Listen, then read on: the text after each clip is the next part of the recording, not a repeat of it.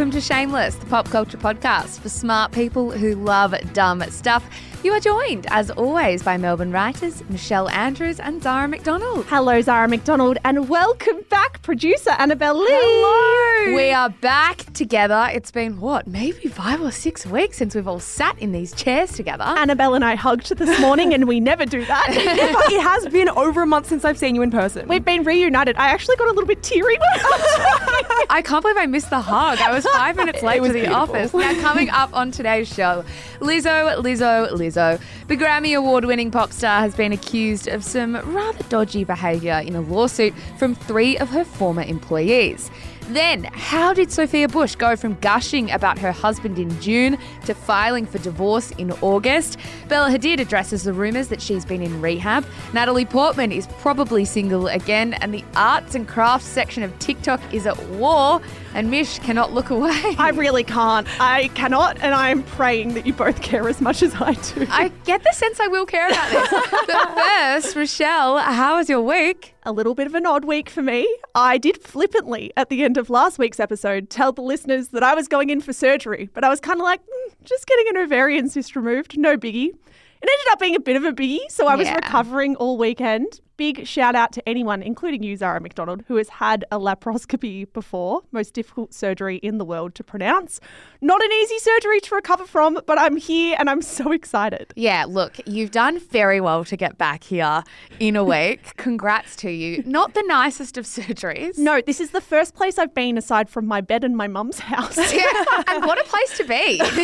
Our new studio, which we'll talk to you all about in a second. Yeah. I have to say, you must have been warmed while you're recovering by the performance of our beautiful Matildas. I could not be more warmed. I am raging hot about the Matildas. It has been, for those who might not be into soccer or who maybe aren't living in Australia right now. Annabelle Lee, listen up. I do live in Australia, but I do not watch this. Do you know what the Matildas are? They're a soccer team. Yes, that's exactly right. They're the Australian women's soccer team. Of course, the World Cup, the Women's World Cup is on right now.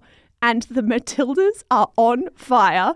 Zara and I have become loyal devotees of the Matildas, and we could not be more pumped. I couldn't be more pumped. I kind of oscillate between feeling just insanely excited when I watch them play because it is so fun to watch, and also feeling quite emotional. And I don't know many women who are watching this who aren't feeling occasionally emotional watching how packed stadiums are, how much the country is getting behind women's sport. I actually don't think I've ever seen or experienced anything like it. The fact that the game against Denmark was the most watched thing of any sport, of anything we ever watch, including the AFL Grand Final. In the last year Is just amazing. I keep saying to people when this conversation comes up, like, how amazing is it that there's this much focus on women's sport?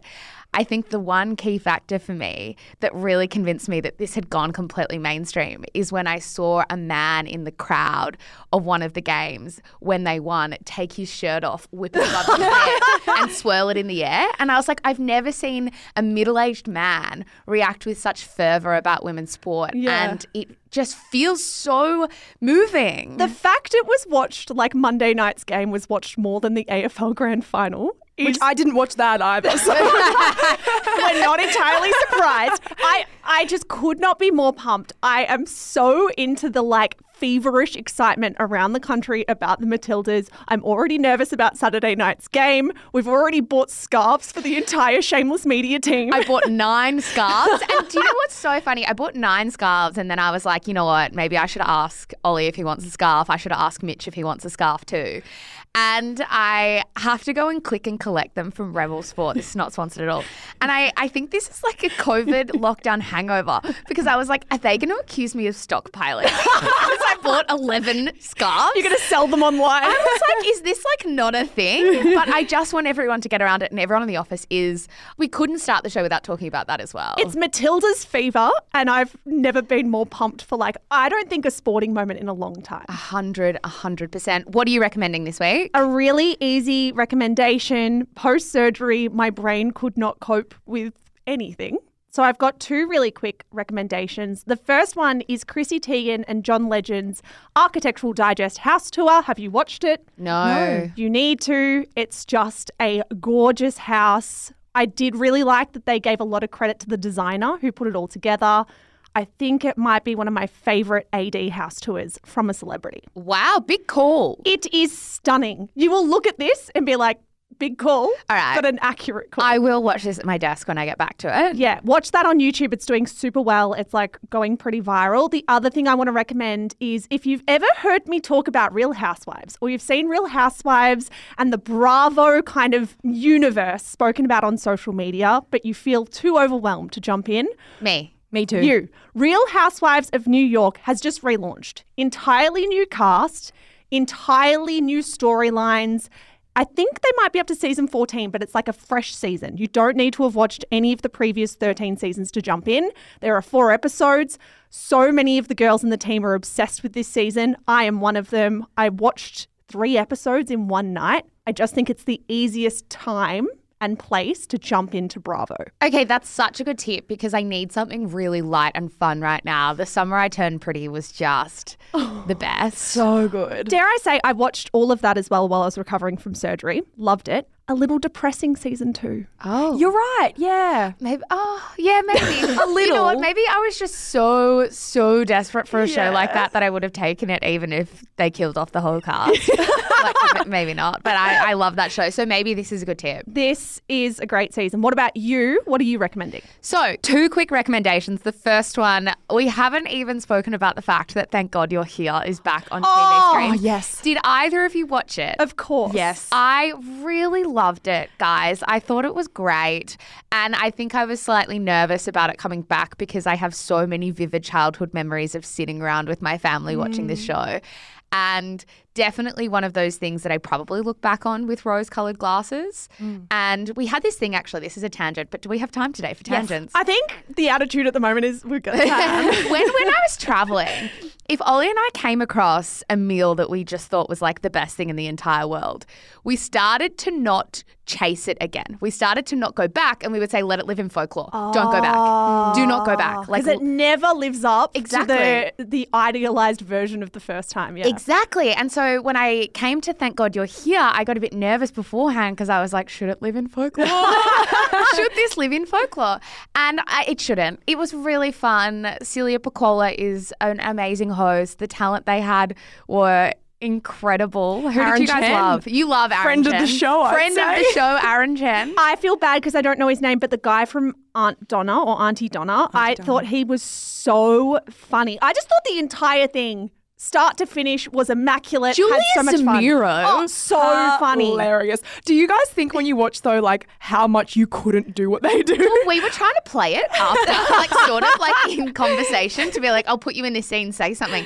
And nothing would come out of my mouth. It is so impressive. So that is back on Wednesday nights. It's on tonight because we record on Wednesdays. So I can't wait to watch that. Also, quickly, I have so much respect for the people who do go on it. Oh, Because imagine hugely. if you flop on Thank God You're Here, like the anxiety that would give me is so intense. Bravo to everyone who puts themselves out there. Absolutely. My second recommendation is easily the best thing I read in the last week. It is called What We're Really Saying When We Talk About Gatekeeping. That is in The Cut.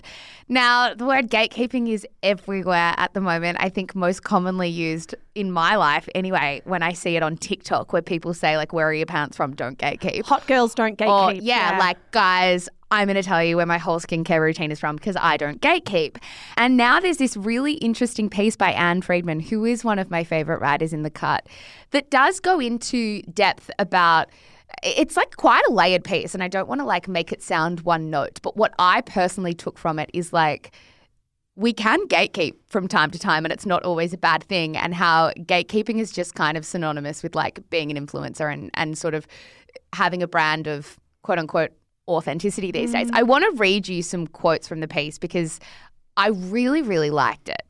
Maybe it's because I'm a rapidly aging millennial, but I still think a little gatekeeping can be a good thing depending on the context. The implicit demand to reveal the thought process behind every decision and the provenance of every purchase feels like socially enforced oversharing. The rise of don't gatekeep has reframed keeping things to yourself as a selfish act, but not everything is for everyone. And sometimes the act of sharing does more harm than good. I'm thinking of how Anthony Bourdain felt conflicted about sending droves of tourists to mum and pop restaurants. I'm thinking of gentrification and what happens when certain neighbourhoods are positioned as hidden gems. I found this a lot when I was overseas, when someone might recommend something to you and you might turn up and you're like, oh, this has been TikTokified. Yeah. And then it's sort of like... It's lost its charm a little bit. Yeah. And it's like, I don't ever want to pretend that sharing things online and telling people where you buy things or whatever is not a good thing. Yeah. But I think the binary way we look at gatekeeping is probably not that helpful. There are also other really interesting elements in this article about how gatekeeping is really important to preserve certain cultures and communities, which I found really interesting.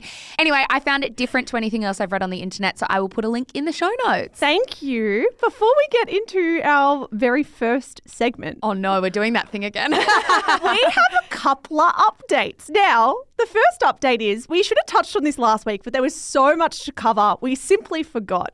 You guys noticed that in our videos, we were in a bit of a different space, and that is because we have moved office. Well, yes. Well, we haven't actually technically moved offices. We're recording in the new studio at the moment. We move on Monday. But it's a big deal for us because it's been... we've been working on this since November last year and it's August. It has nearly broken my soul a few times, but we are moving in and it's going to be so worth it. We're so sad to be moving out of the co-working space that we've been out of for the last...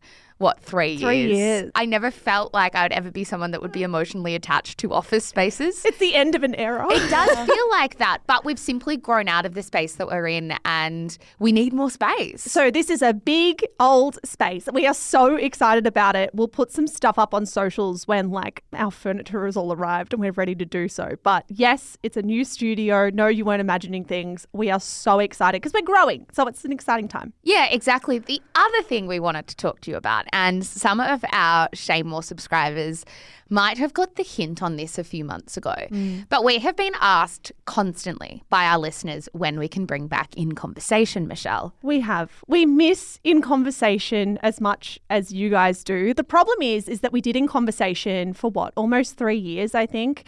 And we did it exclusively from Melbourne, Australia, which means that we ran through so many of the people that we'd want to be interviewing who live here in Australia. And so really the large reason we stopped In Convo was because we felt like there weren't that many people to interview anymore. Yeah, we genuinely would get to planning talent and realise we have interviewed a huge chunk of the Australian entertainment industry here. And so the conversation between us has naturally turned to, when it comes to bringing back In Conversation, who would we like to interview overseas? Who are the talent? Who are the people that we would just love to sit down and talk to if we weren't confined to Australia? And we were talking about this in the context of what we wanted to do with the show this year, what kind of different things, unexpected things we wanted to do. Yeah. And so we're going to go to London to bring it back. So, yeah, we are going to London. The three of us, plus our partnerships director, Ree, are all going to London in 3 weeks. Yeah, it's so silly. We're having a little bit of a trip together. We're going to create lots of content. We're going to do some vlogs. And, of course, we are doing In Conversation interviews with some of our favourite British personalities. So we're bringing you back a 4-part bespoke In Conversation series. We will sit down in studio with these people, because that's the other thing. You can get these people over Zoom and people might ask, why didn't we? But for podcasters who have done this for 5.5 years now, there is no replacement for sitting down in a room with someone. It's not the same. It's not the same. And also, remote recordings can be so stressful. The number of times it drops out or tech issues. Yeah, I think Zoom recordings were amazing in COVID when they were what we had to do. But any day of the week, give me an in-person, sit-down, around-table conversation. And so that is why we're going, you will still get your regular Scandal. You will still get your regular Thursday episodes. We will record while we're over there. And then we will also drop the 4-part series the week after we get back. I will tell you the first episode date so you know when this is coming. The first episode will drop on September 12th. So exciting. So there is so much to do for us. We have some talent booked in. We've got a couple of names that will be familiar to you that we are excited about. But we also didn't want to do this without asking who you wanted us to sit down and talk to. Yes, we want your input. We want to know who are the people you want us to chat to. We can go high, we can go low, whether they're business founders or reality stars. We want to hear from you. We'll put up a feed post on our account on Instagram and we want you to comment who we should interview. Yes, exactly. I can't wait to hear what you guys think. I am really excited about this. It is slightly ridiculous we leave in 3 weeks because I am not mentally prepared, but I am excited. So yeah, that's all the news and updates from us. There's a lot going on here. Annabelle, how do you feel about our little holiday together? So excited. Sometimes I forget that it's not a holiday and we've got a lot of work to do. I think I said that in a meeting yesterday. I was like, British accent. Yeah. We were talking about planning Everybody Has a Secret yesterday in a meeting, and I was like, I guess we can do it in London. Like I keep forgetting that we will be working the whole time. Anyway, Mish, we have to jump into our first proper segment of the show. We have to start where everybody's been asking us to start, and that is with Lizzo. Yes. Now, this story about Lizzo was breaking as we were editing last week's episode, but truthfully, we wanted to give it some time to see how the story developed over the week. And boy, did the story develop. A lot has happened in the life of pop star Lizzo in the last 7 days. Everything kicked off with the civil lawsuit that was filed in Los Angeles by 3 of her former backup dancers. Those dancers' names are Crystal, Ariana, and Noelle. Their lawsuit alleges misconduct by Lizzo herself, but also her production company, which is called Big Girl Big Touring Inc., as well as Lizzo's dance captain. So essentially the boss of her dance squad, that's a woman named Shirlene Quigley. Yeah, now prior to filing this suit, 2 of the women had been fired from the dance group, while the third said that she had resigned over poor culture and poor treatment of her fellow dancers. We're going to kind of outline the lawsuit claims, and then we will kind of speak about Lizzo's response here as well, because lots of layers to this story.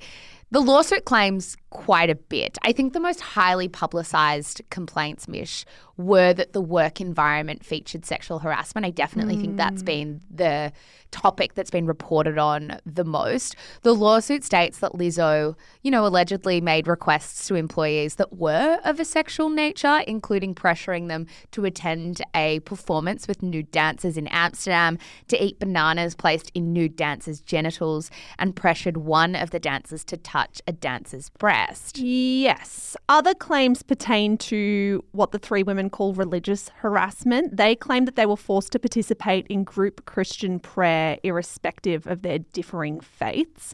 The suit also claims that a few months ago, Lizzo and senior management informed the dance group that despite already being given the job to perform on her special tour, they were being forced to re-audition, and anyone who wasn't satisfactory at this second audition would be fired on the spot and sent home. The trio claimed that an excruciating 12-hour audition ensued, where one of them was so fearful she'd lose her job if she went to the bathroom, she actually soiled her pants. That dancer claims she was then given a see-through outfit with no undergarments to complete the 12-hour audition. Yeah, there is another claim as well that Lizzo was cracking her knuckles and balling her fists towards one of the dancers during a confrontation, which gave the impression that she was preparing to physically assault her. There is another claim that Lizzo made thinly veiled comments about a dancer's weight gain. There's more, but those are kind of the big ticket items that, as I said before, are the ones being reported on the most and probably the most stark to read. The 3 women are seeking monetary compensation for their distress. Now, Mish, when this broke last week, it just went wild on the internet. Yeah, this exploded and has been exploding, I think, almost every day since. I think because the claims made in this lawsuit could not be more incongruous with the public image that Lizzo has put out since the beginning of her career. Like, the claims here from these dancers feel so far removed from the self-love, positivity advocate that we've seen from Lizzo in a public sense. And so I think people are naturally really asking themselves the question, who is Lizzo And do we know who she is as a person at all? Have we gotten it all wrong? Yeah, I think it's been confusing for a lot of people, and I think she has such fervent fans. And I can imagine reading allegations like this are only naturally going to be confronting. Now, things got worse for Lizzo when not only did you have this lawsuit going on, but she also had former people who have worked alongside her come out on social media who weren't a part of this lawsuit, but who were happy to back up the general gist of the claims. Yeah. One person in particular who did that was Sophia Nali Allison, who is a director who actually worked with Lizzo for a couple of weeks on a documentary. She wrote on Instagram, "In 2019, I travelled a bit with Lizzo to be the director of her documentary. I walked away after about 2 weeks. I was treated with such disrespect by her. I witnessed how arrogant, self-centered and unkind she is." That is not backwards and coming forward. No, I was going to say not beating around the bush there. And she wasn't the only one. Creative director Quinn Wilson and dancer Courtney Hollenquest also posted on social media saying their dealings with Lizzo were in line with the claims made in the lawsuit. So naturally, Lizzo had to say something about all of this. She actually posted quite the Notes app statement indeed on the weekend. And I think it could only be described as like a furious and emphatic denial on all counts. The statement read, "These last few days have been gut-wrenchingly difficult and overwhelmingly disappointing. My work ethic, morals and respectfulness have been questioned. My character has been criticised. Usually, I choose not to respond to false allegations, but these are as unbelievable as they sound and too outrageous to not be addressed." She went on, "The sensationalised stories are coming from former employees who have already publicly admitted they were told their behaviour on tour was inappropriate and unprofessional. I am not here to be looked at as a victim, but also know that I am not the villain that people in the media have portrayed me to be in these last few days. I am very open with my sexuality and expressing myself, but I cannot accept or allow people to use that openness to make me out to be something I'm not. I'm hurt, but I will not let the good work I've done in the world be overshadowed by this." I think a lot of people have noted the interestingness. I'm not sure if that's a word. The interesting nature. The interestingness of Lizzo noting that she's open with her sexuality and that in some way has been misconstrued to sexual harassment. It's muddy terrain. One overriding thought that I had when I read this is it's interesting to me that an employer and an employee's would go to some kind of like nude sex bar together if that is all something that happened. It is interesting to me that dynamic and a group of workers together would be out watching naked things. And we were having this conversation in the office actually last week about whether workplaces still do this. And I think despite all that, some of them still do. Yeah, I was about to say I missed that conversation Yeah. because I was getting surgery, but I am not surprised that dancers in the entertainment industry would go to an event like this. I know that might sound strange, but this is like Hollywood, and I'm not sure that people who are on a tour around the world together, dancing and singing and performing together, am I that surprised they would go to this kind of performance in Amsterdam?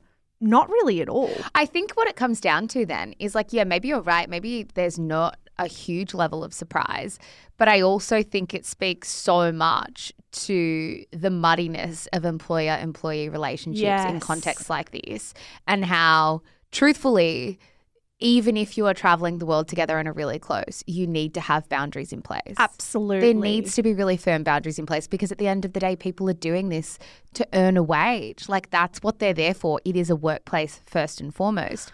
I am also really interested to see that she had hired a lawyer, Marty Singer, who has got a lot of press in the last few days. And Lizzo's got a lot of press for hiring Marty Singer, because everyone's kind of reporting on the fact that Lizzo has hired the guy that has represented Bill Cosby, Arnold Schwarzenegger, Jonah Hill and Charlie Sheen.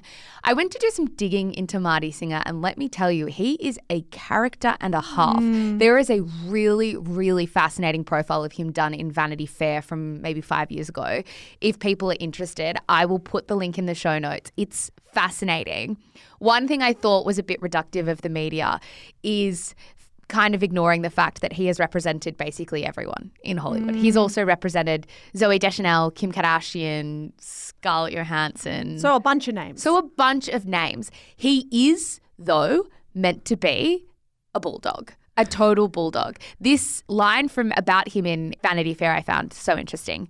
Through guile, bluster, finesse, intimidation and money, Singer makes problems disappear for celebrities. He scares off or placates the reporters, the parasites, the crazies, the opportunists, the aggrieved. He keeps an unflattering documentary on Bruce Willis off the air, gets Arnold Schwarzenegger gun-toting bobblehead dolls pulled off the shelves, or, by settling a hit and run for her, lets Halle Berry go off to make and win an Oscar for Monsters Ball. Oh my God. So What was that thing about Halle Berry at the I end? don't know. That's why I also included it, because I was like, this is something I need to dig into later. He is the kind of guy that can get stuff sorted, and some people might have already seen in the press that he is already going to great lengths to discredit the women who have lodged this lawsuit. So I do think it is just an interesting thing to note that I think this will get dirtier before it gets cleaner. That's fascinating. I also want to say as well, I know a lot of people read that statement from Lizzo, or maybe even just heard us read it out then, and are disappointed that Lizzo didn't apologise to the women behind this lawsuit or wasn't maybe empathetic in their mind. I would say maybe it's an obvious point, but if Lizzo did any of that in her statement, she's essentially setting herself up for a huge civil payout. Like, she's essentially admitting some level of guilt if she offers any kind of apology. I'm not saying I'm on Team Lizzo. I'm just saying the statement is the least surprising thing in the world, given there's going to be a court case potentially about this. Yeah, I think the other thing as well is if it's got to this point, like if it's got to the point where a lawsuit has been lodged, there is no way she's releasing a statement of the kind that you speak of, Mish, because if she did read allegations like this and did feel that, oh, maybe the truth lies somewhere in the middle, they would have settled months ago. Or even if she didn't feel that, even if she just didn't want it to get this far, it would have settled a long time ago. And I am surprised that we know about it. That we know about this. And I guess one of two things could have happened. The women could have just gone straight to the lawsuit and lodged this publicly, or they could have been talking for a while. I just am surprised it wasn't settled earlier. Well, it's interesting timing as well. Her tour, the one that this is all kind of erupted on and all taken place on, it only finished 3 days before this lawsuit was filed, or like made public at least. The timing is incredibly interesting as well.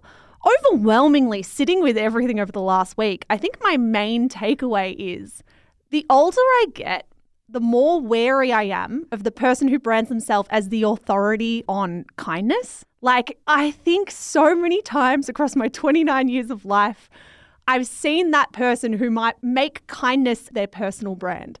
And so many times that person has ended up being the opposite of what they preach. I just find it a very interesting psychological thing to make the concept of kindness your whole ethos and like the center of who you are and what you want people to know about you. I just become more and more suspicious when I see that in my life. Well, yeah. Sorry, I just sort of cut you off that. But I feel like it's that kind of thing that when you're happy, you don't even talk about happiness because you don't realize you're happy. You're just sort of like floating and existing in a beautiful way.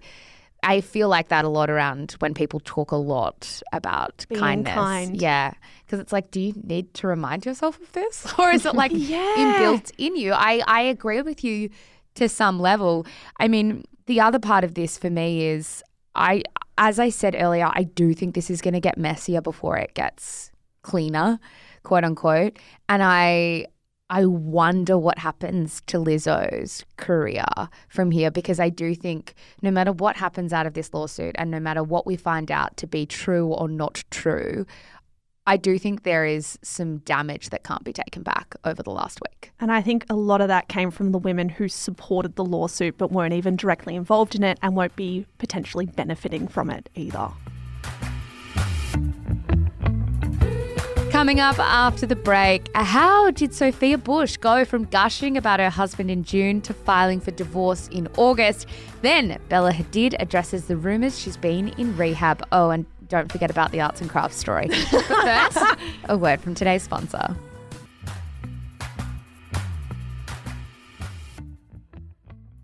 And now it's time for the quick and dirty. Every week we bring you the rough and tumble of... Fuck. From the top. Every time I hear that, I hear from the top. Make it... Anyway. Okay.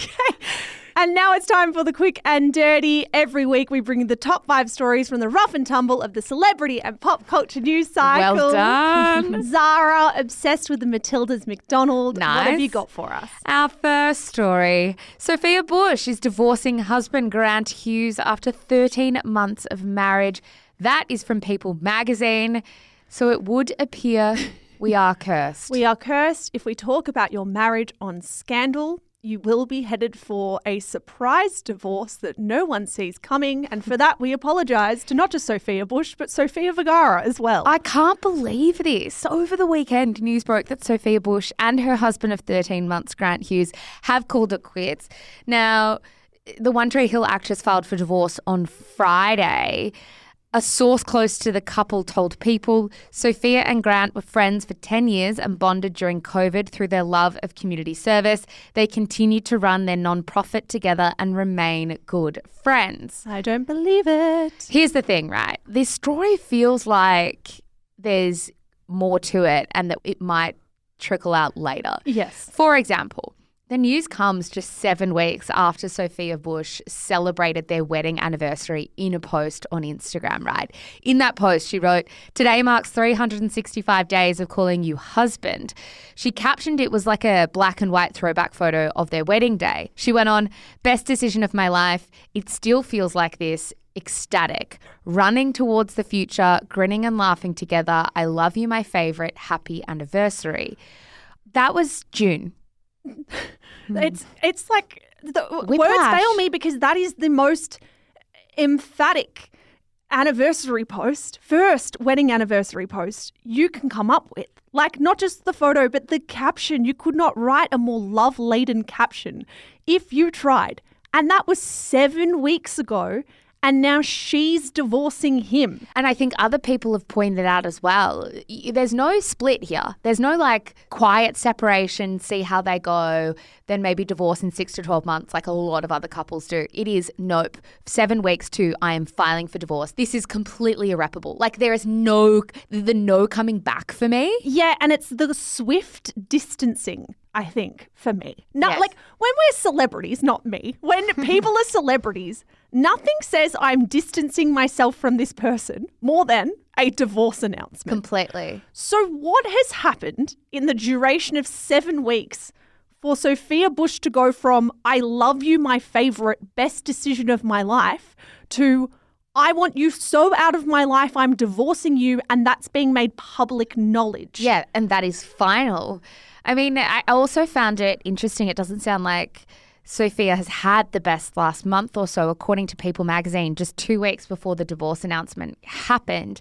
Sophia had to leave the production of 222, A Ghost Story on West End early. She couldn't finish her run because she caught a virus that was apparently going through the company.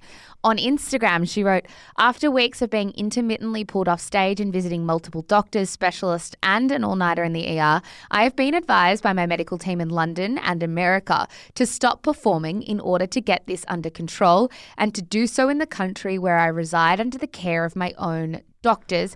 It was a really long post. She basically said she was crushed not to be able to return to the production. And so that was on July 21. She did upload a photo in hospital in the dump. So it is clear that she has been unwell for sure. I wouldn't be surprised if a lot of this is all layered as well and connected in some way. It feels like a big coincidence if they have nothing to do with each other at all. I mean, Yeah. the stress of going through a divorce, which I'm guessing by July 21, something must have been in motion. And clearly a divorce that was probably quite a shock to you. Yes, I just... Probably. I don't know anything. We know nothing. We'll put that on the record. But I just feel it in me waters. This story is not done. It can't be done. Something has to have gone so cataclysmically wrong in my mind. And it's just my opinion. But in my mind, something's gone really wrong. And we are going to find out about it. Also, when you have her friends come out on social media and support, I always find that interesting. Hilary Burton, who was a star of One Tree Hill as well, someone tweeted, "I would walk through fire for this woman," with a photo of Sophia Bush, and she just retweeted that saying same with a kiss emoji. And I was like, what do you want us to know? What is going on? Like, I'm ride or die for Sophia Bush after doing the episode on her and Chad Michael Murray. I feel like Chad was not the best husband. So if I feel like that has happened a second time around, I will be quite upset. Yeah, 1,000%. Our second story, Ariana Grande and Ethan Slater went on multiple double dates with spouses Dalton Gomez and Lily J while carrying on their own romance, and were so sloppy about hiding the relationship on the Wicked set that everyone in the cast knew. That is from the Daily Mail. As usual, the whole story is in the headline. There's not much else to say. Annabelle Lee, you weren't here for when we shared all of our thoughts and feelings about this rumoured affair last week. Yes. Do you want to quickly get some feelings off your chest before we get into the updates? Do you have some? I feel surprised, firstly. I do. It was weird. My first thought was, I wonder what the cast of Wicked thought. Because, you know, when they were seen at the tennis match, her and Jonathan Bailey, I was like, he must have known this whole time. Well, according to this story in the Daily Mail, lots and lots of people knew. Now, of course, we are only going off quotes from an anonymous source, but this source has laid out quite the timeline of events when it comes to Ariana Grande and Ethan Slater's rumoured affair. Here's the quote. "They were sloppy on set. They were seen being all over each other while he was still supposedly happily married to Lily. They were seen making out at a pub in Hampstead, and they were all over each other at Michelle Yeoh's Oscar party." Now, a reminder, the Oscars are in March. Michelle's party was in March. We had Ethan's love-filled post to his wife for Mother's Day in May. Yeah, exactly. The math ain't mathing, as we often say. The source went on.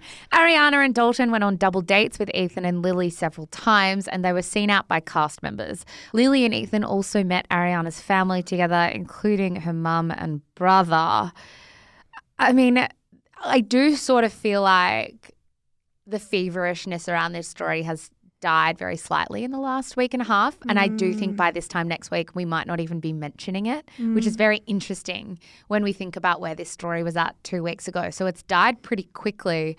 But I do still find it interesting that stories like this are making their way out into the media. I agree. This anonymous source also said that Ariana and Ethan's rumoured affair was revealed to Lily J, and that Ethan and Lily actually tried to work through it for a bit. But Ethan kept seeing Ariana secretly while they were trying to repair their marriage. So a lot of interesting accusations flying around. It gets even juicier because with this article, Daily Mail published some sneaky little paparazzo shots from the set of the Wicked movies where Ariana and Ethan seem to have become close. They wrote alongside the pap shots, aerial images taken on the set of the movie on May 31, over a month before it was revealed that Ariana and Ethan are dating, show the pair strolling towards their trailers together. It's interesting because I was really keen to see these photos and they didn't show me that much. So I was like, this could be a photo of anything. Maybe it's common for paps to hang around movie sets. People want to see the behind the scenes. Yeah. I don't know. I mean, look, I don't think any of us are denying that something went on anyway. Our third story, Bella Hadid opens up about her ongoing health struggles. I'll be back when I'm ready. That's from Vogue. In case you missed it, rumours about Bella Hadid have run rampant on social media as of late. First of all, we had the reports that she and her long-term boyfriend, Mark Kellman, had split. Then attention turned to this idea that Bella was actually spending time in a rehab facility. That, to my research, was first reported by the generally pretty untrustworthy tabloid In Touch. But from there, it spread on social media like wildfire. To put it in context, on the weekend, multiple TikTok videos came up on my feed, some of them with hundreds of thousands of likes, about Bella being in rehab and kind of the blind items that support that theory. Yeah, and I think it got so big that Bella felt compelled to address it. On TikTok, she wrote, "No, I wasn't in rehab, and no, I don't do drugs, so we can all drop it now." Over on Instagram, she actually gave more information. She shared like a dozen photos from the last few months announcing that she'd been through, and I quote, 100 days of Lyme, chronic disease, co-infection treatment after almost 15 years of invisible suffering. Now, the photos included health documents, photos of her getting her blood drawn, lying in bed, and looking depleted in clinic-like settings. Now, the caption on her first post read like this: "The little me that suffered would be so proud of grown me for not giving up on myself. Thankful to my mummy for keeping all my medical records, sticking by me, never leaving my side, protecting, supporting, but most of all, believing me through this." Yeah, now, of course, the mummy or mum that she's referring to in that caption is Yolanda Hadid, who is arguably one of the most controversial celebrity mums. We have gone into the reasons why in detail in our 4-part series on the Hadid. We truly couldn't have done more. We truly have. I feel like we've got a wealth of knowledge when it comes Yep. to this woman and her children. Now, for the unacquainted or those who haven't listened to that 4-part series, Yolanda has spent much of the last decade speaking about what she calls chronic Lyme disease. Now, we think it's important context when we talk about the Hadids and Lyme that we tell you that Yolanda actually originally tested negative to Lyme disease in a medical hospital. Yolanda says that not only she has chronic Lyme disease, but Bella and her son Anwar have the same condition too. To be totally transparent with all of you listeners, this is not the easiest topic to speak on, because while Lyme disease is recognised by medical doctors, this label of chronic Lyme disease that we often hear from the Hadid family, which is the idea that Lyme disease can make you sick or even bedridden for years or over a decade at a time, that is rejected by medical experts. It's rejected by science. In fact, many medical experts came together for a piece in The Lancet, which is one of the most respected medical journals in the world, to actually argue that the way celebrities bandy around this term of chronic Lyme and the way the media and popular culture discuss it is anti-science, and it leaves people open to medical fraud. Yeah, and I think it's why when stories like this come up, as you say, Mish, it kind of is difficult to talk about, but we also feel compelled to give you the facts. Like, lots and lots of media outlets just don't do that when this stuff makes headlines. And Bella's posts include photos of documents that reference things like energy is in proper balance, energetic method, and alkaline tissue pH that you wouldn't find in paperwork from a medical doctor, which is all just to say that this is messy. And I do think we need to be quite discerning when we're banding around the term chronic Lyme, but I also would never, ever want to discount clearly what Bella Hadid is going through, because she is clearly going through something. Yeah. Like, something is she's clearly not feeling up to it. She is clearly not feeling her best, and I will never tell anyone that they are not allowed to say that or feel that. It's just kind of walking that fine line as responsible broadcasters as well. Yeah, well, it's like, who's putting themselves through 100 days of treatment if they don't feel they're sick? Like, no one's doing that for funsies. So we want to make that clear. Like, we are not doubting that Bella Hadid is sick, but we owe it to people to speak about the facts. And if we're speaking about the facts according to the experts in the field, chronic Lyme has never been proven to be a legitimate disease. So it's hard to hold both things at the same time, and it's messy, but we feel obligated to do it. Yeah, and I think we can. I honestly think we can hold both of those things at the same time, and we should. Our 4th story reports that Natalie Portman, husband Benjamin Millepied, separate after his alleged affair. That is from Page 6. So many splits, so many alleged affairs. Oh, It's hard to keep up. Honestly, can we have a bit of versatility? Now, Natalie Portman and her husband Benjamin Millepied have reportedly separated following rumours he had an affair. Now, just to remind you of a bit of context here, we spoke about this in early June. Natalie Portman's husband is a dancer and choreographer who was once a principal at the New York City Ballet. He's pretty big in the world of dance. They met on the set of Black Swan in 2009 when he was a choreographer. As our listeners might remember, their coming together wasn't without controversy. At the time, it was reported that Benjamin had left his partner for Natalie Portman. I'll never get over how Page 6 reported it back in 2010. Are we sharing it again? Yeah, I I've love got this. it again. It's my favourite line. There are some lines that I'll never not want to keep saying over and over and over on this show. The chief one being Jennifer Garner's quote about Ben Affleck. I was going to say the James Corden. James Corden would be fucked then. That's my favourite line of all time. Now, this line was, a source suggested New York City Ballet principal dancer Millipede dumped his ballerina girlfriend Isabella Boylston for Portman to social climb. Maybe they have a great relationship, but knowing Benjamin, I don't think that's how it is. That aside, these two did get married in 2012. They had 2 kids together. They've lasted till 2023. Things seemed, I mean, we have barely spoken about them over the last 5 years of doing Shameless. In fact, I don't think we ever did. Things seemed fine until the reports that circulated in June that the couple was having troubles. Now, the reports all said that the couples had some issues last year, got back together, but then in March, Portman supposedly found out that Benjamin Millipede was maybe having an affair.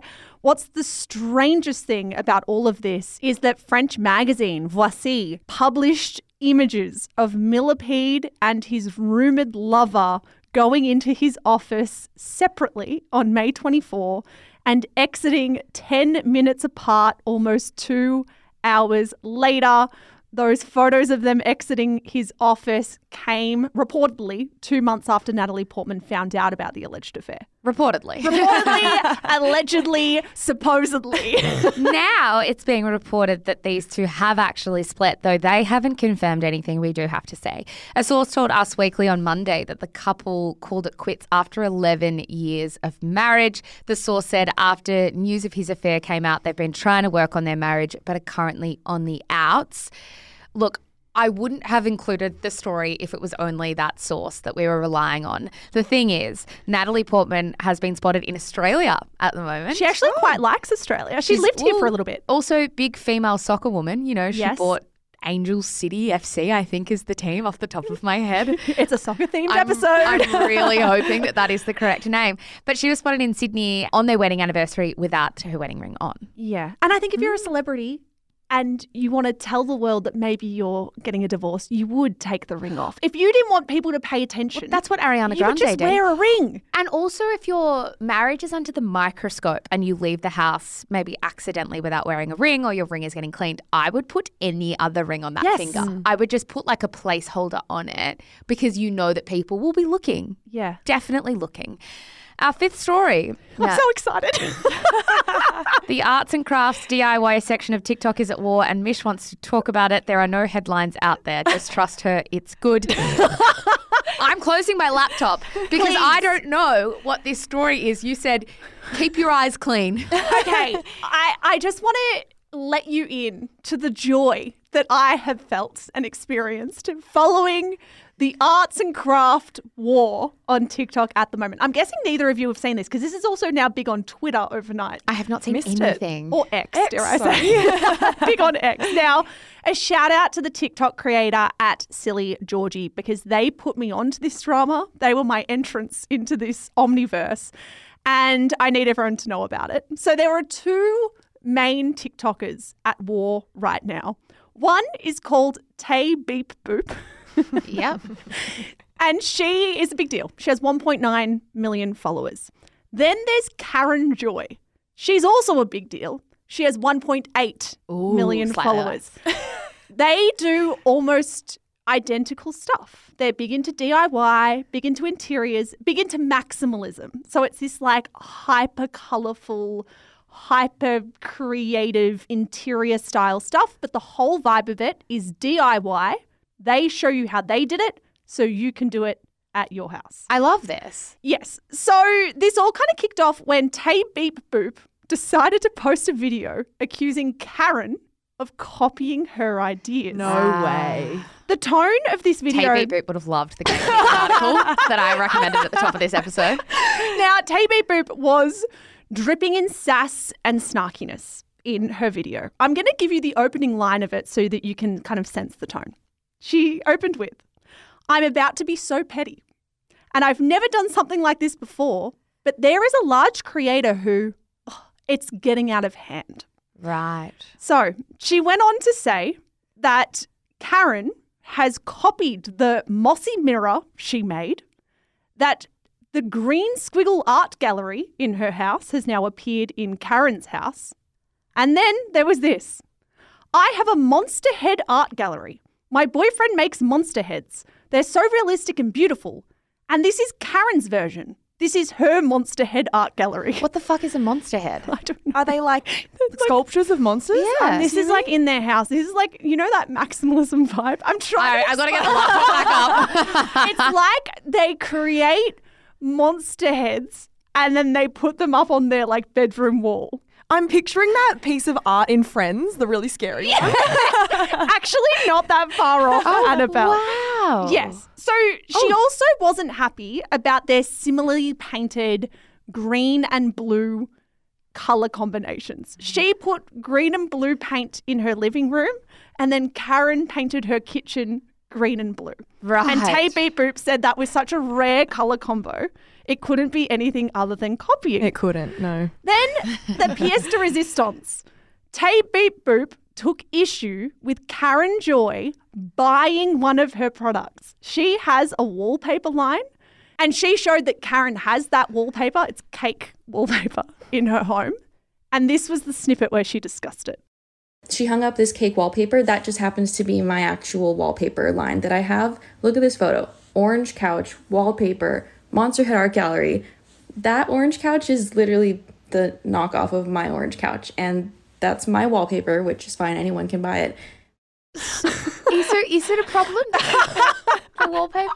Well, absolutely though. God, she doesn't get it, Mitch. Well, I want you guys to tell me, who do you think the public has sided with? Karen, the copier, or Tay Beep Boop, the angry video creator? I would say traditionally people do side with the one who has been copied when they can see it. Yeah. I think the average TikToker goes, yeah, I don't like the look of copying. I'll side with the copied. Okay. In this case, I think they've sided with the alleged copier. Yes, I think Karen, because you asked us. Yes. Well, you would be right. Tay Beep Boop got so much hate, she deleted the video. But then she came out with a statement that made everything worse. She wrote this on TikTok.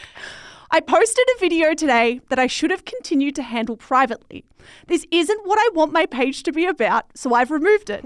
I'm passionate about giving credit to designers and creators, and I wish that could have been the case here when it was first addressed. Wow. People did not like this. Karen Joy did not like this. She uploaded a tear-filled response video titled About Tay Beep Boop's video, where she said that Tay Beep Boop has blocked her and that she is distraught because she loves Tay Beep Boop and the content she puts out. Here's a snippet of Karen Joy's response. We have talked over message and stuff, and like she was so nice, and about 2 months ago she did ask me not to do any of her DIYs, which like I totally understood, and I was like, that's totally fine, like I really do get it. And it was just like a really pleasant interaction. Like I said, she was so nice. But I will say, like, we have very similar styles. Like, I love her, I'm so inspired by her, and I think it's so crazy to say that no one else can decorate like in color. Now, it was here that another user called Adelina's Cozy Life into the chat. Tay Beep Boop's former high school friend and roommate. Oh no, Oh, this is, no. you know what, I should have written a script. I should have known. Now, Adelina's Cozy Life said that actually Tay Beep Boop copied her interior style and hasn't been giving her credit, and that she copied her foam mirror and the overall vibe of the bedroom she had when they lived together. Oh God. So the former best friend is coming out in defense of Karen Joy. Then the company that sells Tay Beep Boop's cake wallpaper line, a company called Otto Studio, issued a strong statement severing ties with her. Wait, they separated. Because she accused someone of copying it. They said they were like wildly disappointed and said they were removing the products effective immediately. The Tay Beep Boop collection will no longer be available to purchase. I'm sorry. I appreciate that you can't just randomly accuse people of copying you, but she probably had genuine feelings about it. And now she lost her wallpaper line. But I also feel for Karen Joy because that would be hard to have someone come at you on the internet. Yeah. Tay Beep Boop then issued her own grovelling apology video where she said her behaviour was wild and inappropriate and that she's grateful for the hate because it's given her the perspective I clearly need. Wow. It's the most chronically online thing I've ever watched in my life. Too online. It's too online. Since this has all erupted in the last few days, Karen Joy no longer has 1.8 million followers. She has 2 million followers and now has usurped Tay Beep Boop. Wow. Wow. Karen is Joy once again. Yeah. What do we think? I don't It's all know. in the name. What do I think? Was that worthy of your time? Yeah, absolutely. I think it was worthy of my time, but the listeners will tell us tomorrow for Your Say Friday. That is all we've got time for today, guys. Thank you so much for listening. We want to know, who do we interview in London? Oh my God, tell us. We'll put up a little London-themed post. I was going to try and do an accent there, but then I got anxious. Yeah, you sort of pulled out about a quarter of the way through. I can't do it. Does anyone else want to try? London. London. If you have any suggestions for us, we will put up a London-themed post on Instagram. We want it to be something you guys love as well. So come tell us your thoughts. Give us your suggestions. Tag the people you want to come on the show. And we'll try and make it happen. Can't wait. Guys, thanks so much. We'll be back in your ears on Monday. Bye.